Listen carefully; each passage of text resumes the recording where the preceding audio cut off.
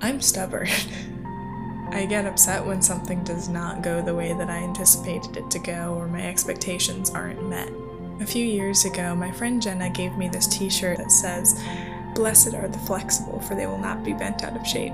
After many years of it being worn, it has still been one of my favorite shirts. It's hard for me to be flexible when it feels like there was a lot of effort and emotion being put into something that I really wanted to happen exactly the way that I thought it was going to. For me, it's that idea of perfectionism, that something needed to meet the expectations I have set in my mind. When we refuse to be flexible, our expectations hold us back from the joy of reality. Don't get me wrong, we all need non-negotiables.